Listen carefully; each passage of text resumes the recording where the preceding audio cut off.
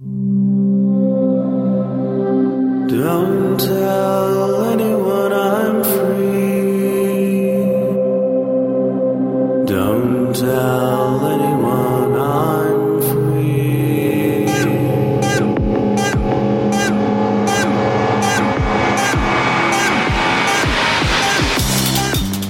Hello and welcome to BSD Talk number 219. It's Wednesday, September 5th, 2012. Before I get to the interview, I just wanted to let you know that in October I'll be traveling to the country of Georgia. That's not Georgia in the United States, but Georgia, the country with the capital of Tbilisi. So I didn't know if there's any BSD users there. So if so, get in touch with me. It'd be interesting to say hello. All right, now on to the interview. Today on BSD Talk, we're speaking once again with David Gwynne. Welcome back to the show. Hello. And it's been a couple of years since I've talked to you, so from what I can see, you've been quite busy in OpenBSD. So I guess what project are you working on most of the time these days? It's hard to say because work and life have got a lot busier recently, so OpenBSD is something I have to make time for very aggressively to actually do anything on it these days.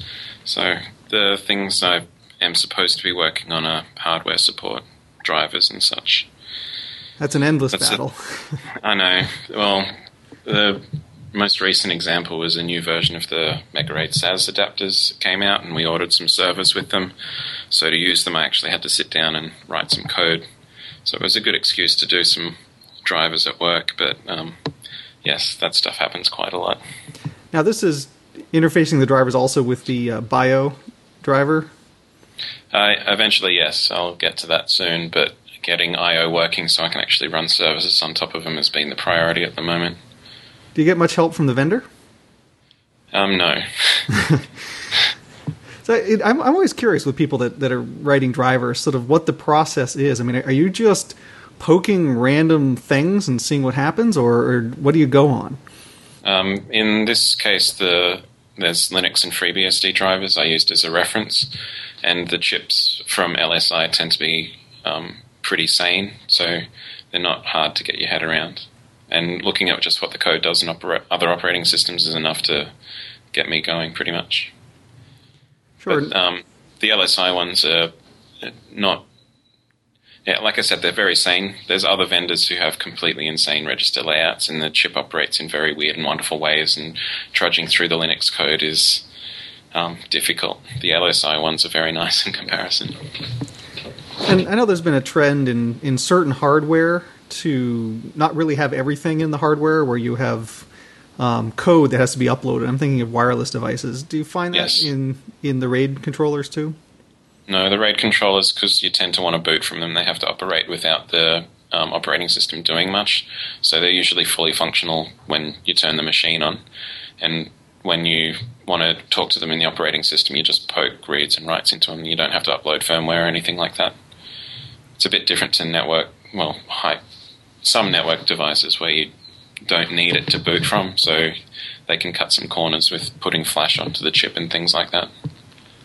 Now, often when I'm doing hardware RAID, when the server boots up, I set up all the RAID levels in the, I guess you'd call it the BIOS or whatever it is, of the firmware, Yep. even before the operating system loads, and then it just appears to be yet another disk to my operating system. Are you reaching further into it? BioCTL is supposed to reach into it a bit more like that, but figuring out a sane way to use BioCTL to configure software and hardware and adjust to the little differences between all the hardware vendors, that's still something I'm trying to figure out in my head. But the intention is to go there eventually. Like I've said before, that hardware RAID is kind of like a network card. Everyone thinks it's very special and different and things like that, but at the end of the day, it's a disk with some disks behind it, so there's some commonality. So we should be able to address that like we do with ifconfig. Yeah, the biocontrol tools, I think, are elegant. They're very straightforward. So Yes. The more that it can support, the better, I'd say. Yes. I think the issue is just the differences in terminology and layout and the different abstractions between the actual physical disks and the logical disk. The variations there, like you can get your head around it in a high-level sense, but the actual implementation of those abstractions makes it difficult to get the interface easy to use, if that makes sense. Not for the user of BioCTL, but for the implementation behind it. And not to start a flame war, but where do you fall on the hardware versus software RAID debate? As I get older, I lean more towards software RAID. The less abstractions between you and the disk makes it easier to do smart things higher up the stack, in my opinion. But finding a good software stack is very difficult. Yeah, I know for me with the hardware stuff, I do find quite often it's really easy, when a drive is bad, to yank it out and jam another one back in, and magic happens. But I guess I've also had RAID firmware where, it's just killing disks, and you keep shipping them back for warranty replacement, and eventually they tell you, oh, wait, you might want to update some firmware on the RAID controller. So I've seen both sides. Yes, and as time goes on, you get smarter abstractions further up the stack. So if you look at if you look at Amazon's Dynamo paper or implementations like React or Voldemort or Cassandra or something, it's dealing with keeping your data alive and redundant and available at a much, much different layer of the stack to the disk. And at the end of the day, what you care about is being able to get to your data, right? Yeah. So, just as I get older and look at these things more, I care more about being able to get to it from the application sense, and having a highly available disk becomes secondary to that.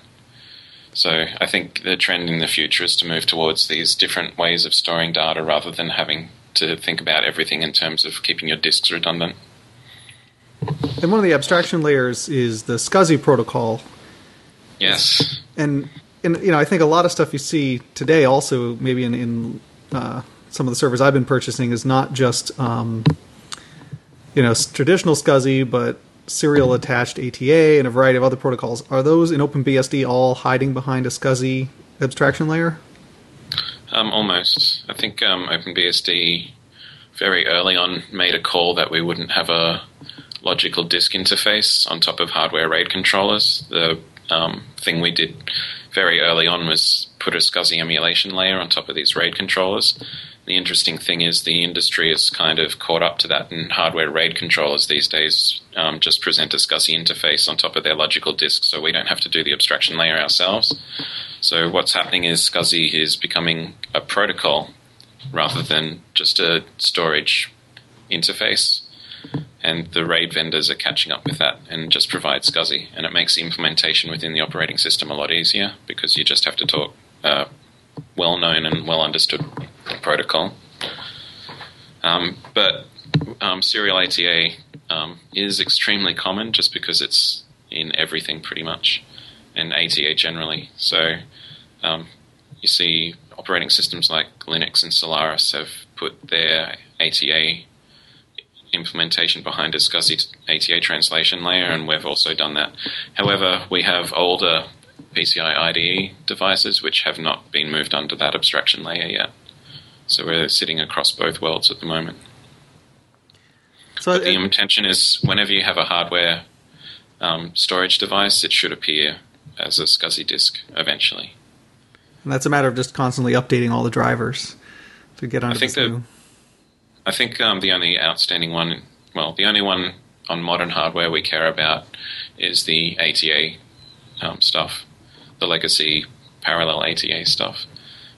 Pretty much everything modern we've developed has appeared as a SCSI disk, so SD cards and USB keys and all that sort of stuff, they all appear as SCSI disks these days. But on older architectures, there are some direct disk device drivers which don't implement the SCSI translation layer, which we might go back and look at one day if interest gets to me. Now, when you abstract everything as SCSI, does that mean that you're unable to take advantage of the different performance characteristics of different types of storage? I'm thinking, everyone's talking about flash drives, or if you're storing on thumb drives, are you able to see that and adjust how things are done?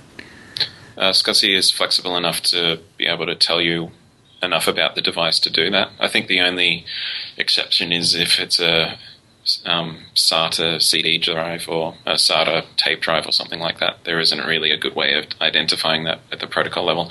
But for flash drives, they tend to advertise those as thinly provisioned SCSI disks, which means that the logical block layout bears no relation at all to the physical block layout, so you don't have to take into consideration the rotation of the heads and things like that. And that's enough for us to tweak the software to use the disks more efficiently. And there's other features within the SCSI protocol that let you advertise how big the physical blocks are underneath the logical blocks. So if you have a flash disk or one of those modern SATA disks which has 4K physical blocks but still advertises 512-byte logical blocks, the SCSI protocol already has messages in there for being able to communicate that to you, so you can take advantage of it. Has the SCSI protocol evolved that much, or the people who developed it had some pretty good foresight? I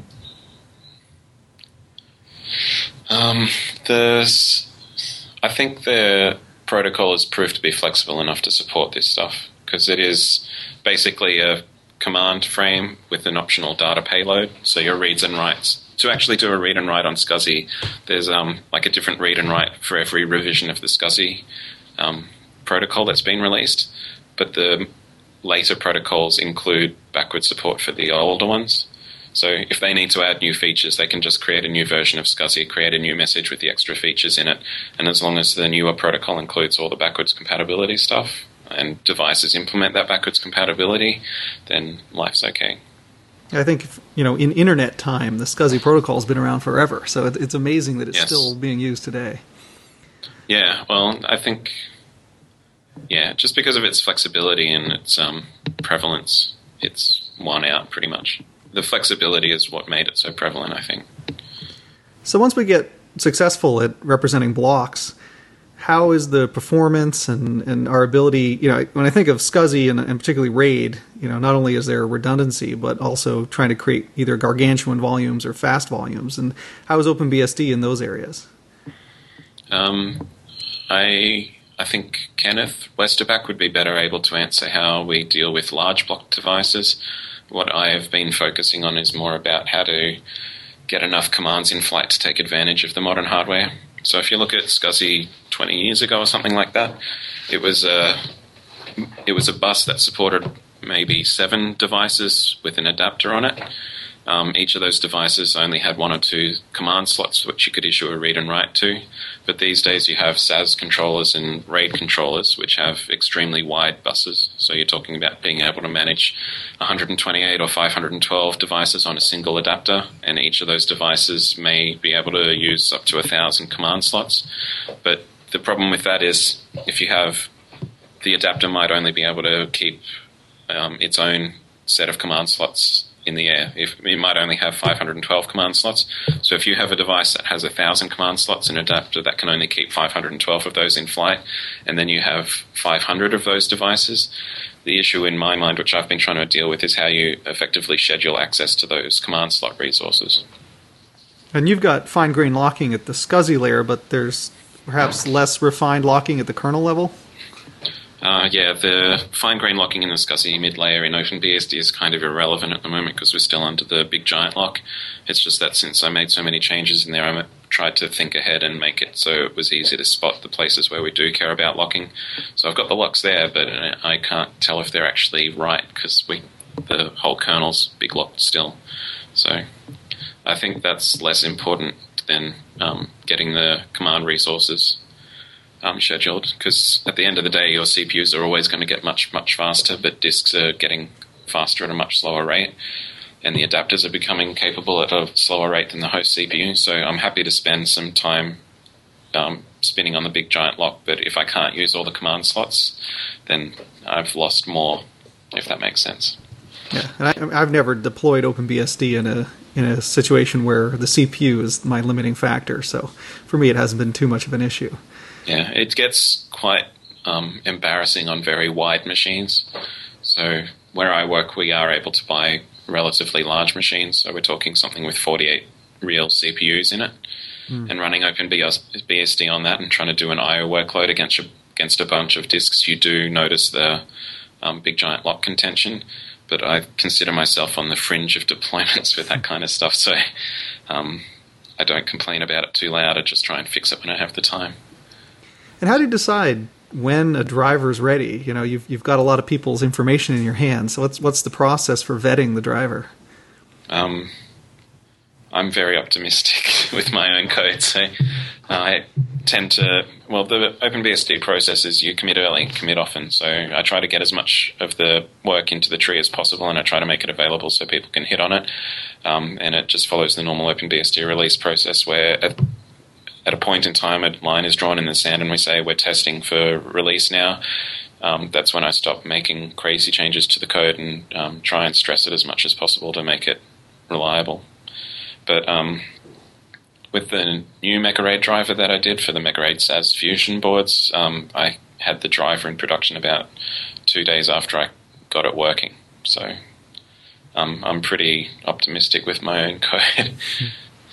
Yeah, back when I had a bit more time in my life to test, I used to have fun, just setting up systems and, yanking drives and doing all kinds of fun stuff and seeing whether or not it would survive, which it always did. I was kind of amazed. Yes. So, unfortunately, I haven't been able to do that much myself these days. Yeah. And besides storage, I guess you've been doing some stuff also in the network layer, particularly around, I guess, jumbo frames or high data rate networking? Yes. That goes back a while. If we're talking about jumbo frames, I think you're referring to the MCL GetI stuff. Yeah, and I was wondering how you say that, so I'm glad you said it first. I think it's short for MBUF cluster get, and the I stands for an interface-specific one. It's a horrible name for a horrible interface, so it's easier to send diffs with MCL GetI in it than saying it. Mm-hmm. Yeah. What happened there was a few years ago, I was looking at a way we could enable jumbos by default on all our network cards without consuming all the memory in the kernel. So on a lot of our architectures, the kernel doesn't get to play with the full memory of the host computer. So even if you have a system with 4 gig of RAM in it, the kernel might only be able to deal with 60 or 70 meg of it. So if you have a network card that can do jumbo frames, so we're talking 9 kilobyte frames, and it can manage a ring of 500 of them, you're talking about a very significant chunk of the kernel's memory just disappeared to manage a ring for jumbo frames, which people might not actually use. Like, even though jumbos are on most network cards these days, the number of places I see them is very small compared to the hardware that's out there.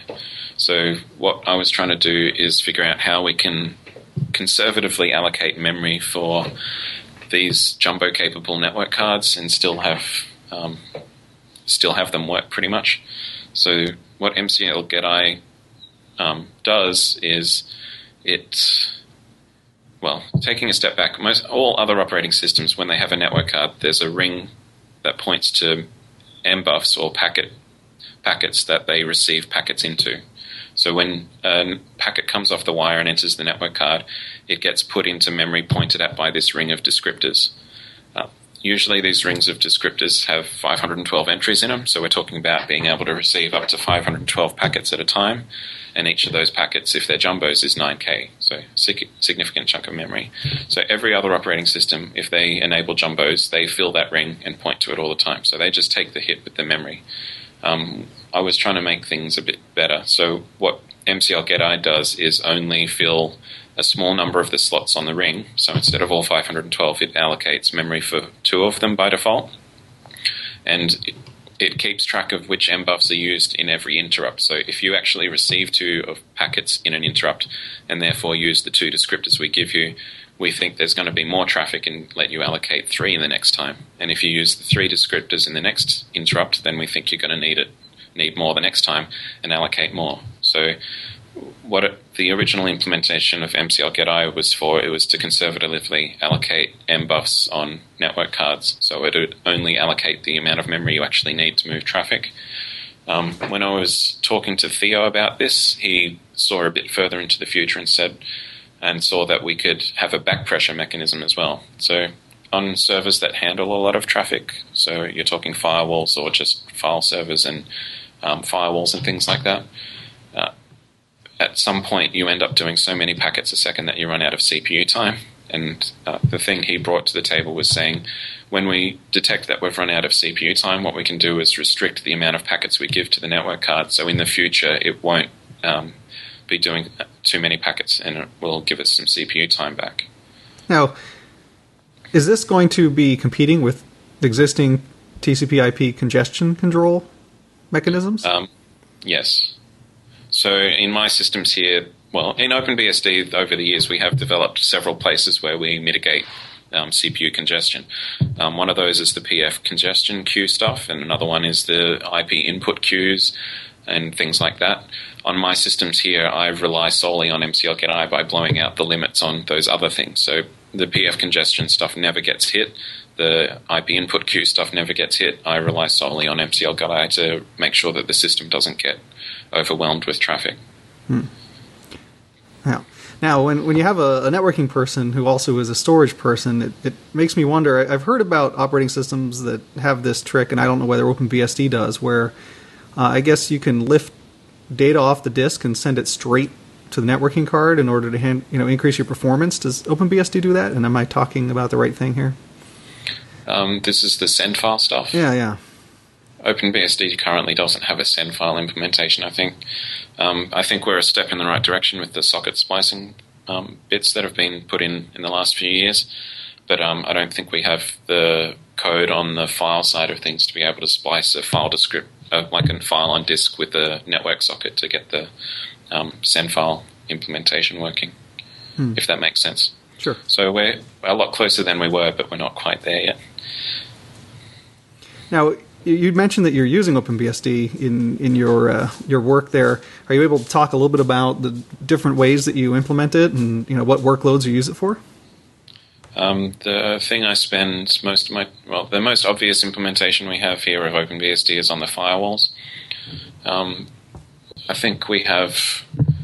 It's hard to say because we don't really know who uses OpenBSD, but I do have a rather large firewall compared to most people, I think. So I work at the University of Queensland in the Faculty of Engineering, Architecture and IT, and I effectively run the entire stack within that faculty. And the lowest layer in that is the network. So what we have is 13 or 14 buildings with staff in it, and each of those buildings has a network for putting staff computers on. We have a network in each building for the lab machines, and we have a network in each building for managed devices. So we're talking printers and webcams for security and things like that. Each of those buildings has a separate set of those networks. So 13 or 14 times 3, we're suddenly talking about 40 networks. Each of those gets terminated on a central pair of firewalls. We have a bunch of DMZs in the machine room to segregate traffic at the back end. So we're talking about managing 60 networks. And because we're using VLANs on CARP and things like that, the firewall has over 100 interfaces. Physical or virtual? It has 3 physical interfaces. And we sit 60 VLANs on top of it, and then the CARP address interfaces on top of that.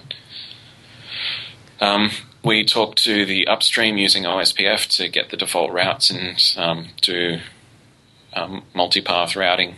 But inside the network on the client side, our side of it, we just use straight CARP and advertise it as the default gateway on each of those networks. We have worked with the upstream to add support. So OSPF as a protocol by default has very long timeouts for detecting when a peer is gone. So by default, it waits for the hello time on OSPF is it announces itself every 10 seconds, and after it misses 3 of those hello announcements, it decides that the peer is dead. So we're talking about up to 40 seconds where the upstream might be gone, but we don't know about it because the hello time is so slow. But Cisco have an extension to their OSPF implementation called fast hellos, which let you have second timeouts. So I added support for that in OpenBSD's OSPF implementation, so we get very rapid failover if the upstream goes away and things like that. I'd love to see your pf.conf file. It's kind of embarrassing. The interesting thing is the faculty we took over the faculty about 2 years ago. So previously I was working for a school within the faculty, but with the never-ending reorganizations in all big organizations, we effectively took over the faculty, which meant I inherited co-workers' FreeBSD firewalls, and for the remainder of the faculty that we inherited, he had 6 separate FreeBSD firewalls using IPF still, and he had between 2 and 16,000 rules on each of them. And when I took over the faculty, I consolidated everything onto our pair of OpenBSD firewalls, and just by consolidating and taking advantage of OpenBSD's lists and tables and the language features in pf.conf, I got the rule set for everything down to 4,500 rules. So we're talking something like 40,000 rules down to 4,000 rules just by using pf.conf language features. And since then, we've got the rule set down to about 2,300 lines. Wow. What do you use to edit that and manage that? I use Vi, and we keep track of changes by committing it to a Subversion repository. Wow. That's a lot of rules. Yeah. My maybe 30 or 40 rules sound pretty meager now. Yeah, well, yeah, it's just a bigger environment. I don't think many people get to play with 60 interfaces at a time and look at ways to deal with that effectively. Like, some of the stuff in OpenBSD makes it really easy if you look at interface groups, for example. Like egress. So as I said, yeah, egress, but like I said, we have 13 buildings and they each have a staff network. It doesn't make sense to replicate the rules for the staff networks 13 times. So we put all the staff interfaces into a staff interface group, and then we just write rules in PF against that staff interface.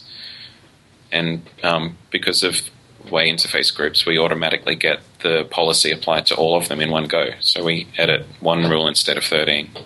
Makes things very easy. Yeah, I usually use it for hardware abstractions. I don't bake Yes. my driver names in there. Yeah, well, since we took over 3 years ago, I've replaced the interfaces 3 times and had to edit one line in pf.conf each time. So I know what you mean, definitely. Yeah. So with the upcoming releases of OpenBSD, are there some features maybe that you're not working on but that you're personally most excited about?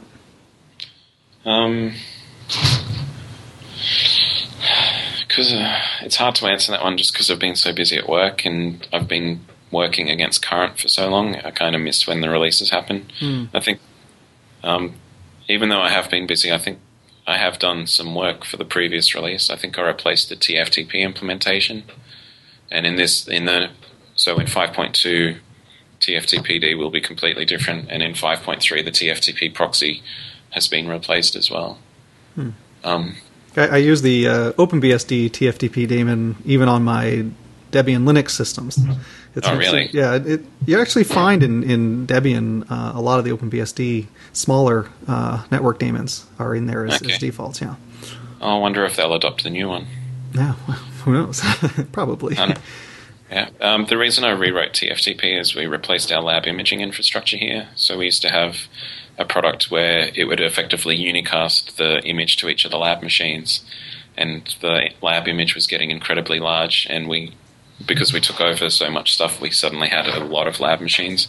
So my boss was sitting there for 3 weeks at the start of semester carefully scheduling access to the imaging server to get the image out onto so many machines. So we replaced that with BitTorrent, which meant we had to replace the boot environment as well, and we hit scalability problems with TFTP. So that's why I rewrote it. I could see why you might be working on jumbo frames too. Yeah, though I only tend to use jumbo frames on the PF sync interface. It's still not a good story on client networks, unfortunately. Yeah. And TFTP as a protocol, I mean, it could benefit from jumbo frames, but you don't want to really do serious work with TFTP. Yeah, I use it for my Cisco config backups, so Okay. Nothing too major. Cool. Yeah.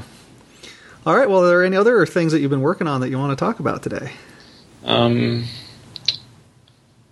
It's hard to say. I think, just playing with the hardware has been the thing I've been working on most recently. It is interesting looking at the Linux drivers and how they deal with the command scheduling and comparing it to OpenBSD and FreeBSD too. They're extremely optimistic and conservative at the same time and still get it bad, if that makes sense. The way OpenBSD is set up, you're able to advertise the full capabilities of the hardware the whole way through to the actual device driver. And if there's any contention on it, it just suddenly backs off and starts doing round-robin scheduling for all the things that need to access it. But if there's no contention, every device is able to use full resources. Every other operating system is still a bit behind on that, surprisingly. How easy is it for you to get a hold of the hardware you need? I have a table behind me full of hardware, so I have plenty of things to keep me occupied. All right, people send me stuff to work on, and I just have to find the time to do it. Sure. All right, well, I mean, thank you for all your hard work. I know I've definitely benefited from it, and I'm sure a lot of other people have, and we see your name all over the place, so you're clearly doing something, which is great. Thank you. All right, well, I guess I look forward to plugging in some random devices and seeing whether disks spin up. That's the big one. Well, if it appears as a SCSI disk, that's my fault. All right, great. Well, thank you for taking some time for the interview, and I look forward to speaking to you again, maybe in another couple years, and see what you've been up to there. Okay, thank you. All right. If you'd like to leave comments on the website or reach the show archives, you can find them at bsdtalk.blogspot.com. And if you'd like to send me an email, you can reach me at bitgeist@yahoo.com. That's bitgeist@yahoo.com. Thank you for listening. This has been BSD Talk number 219.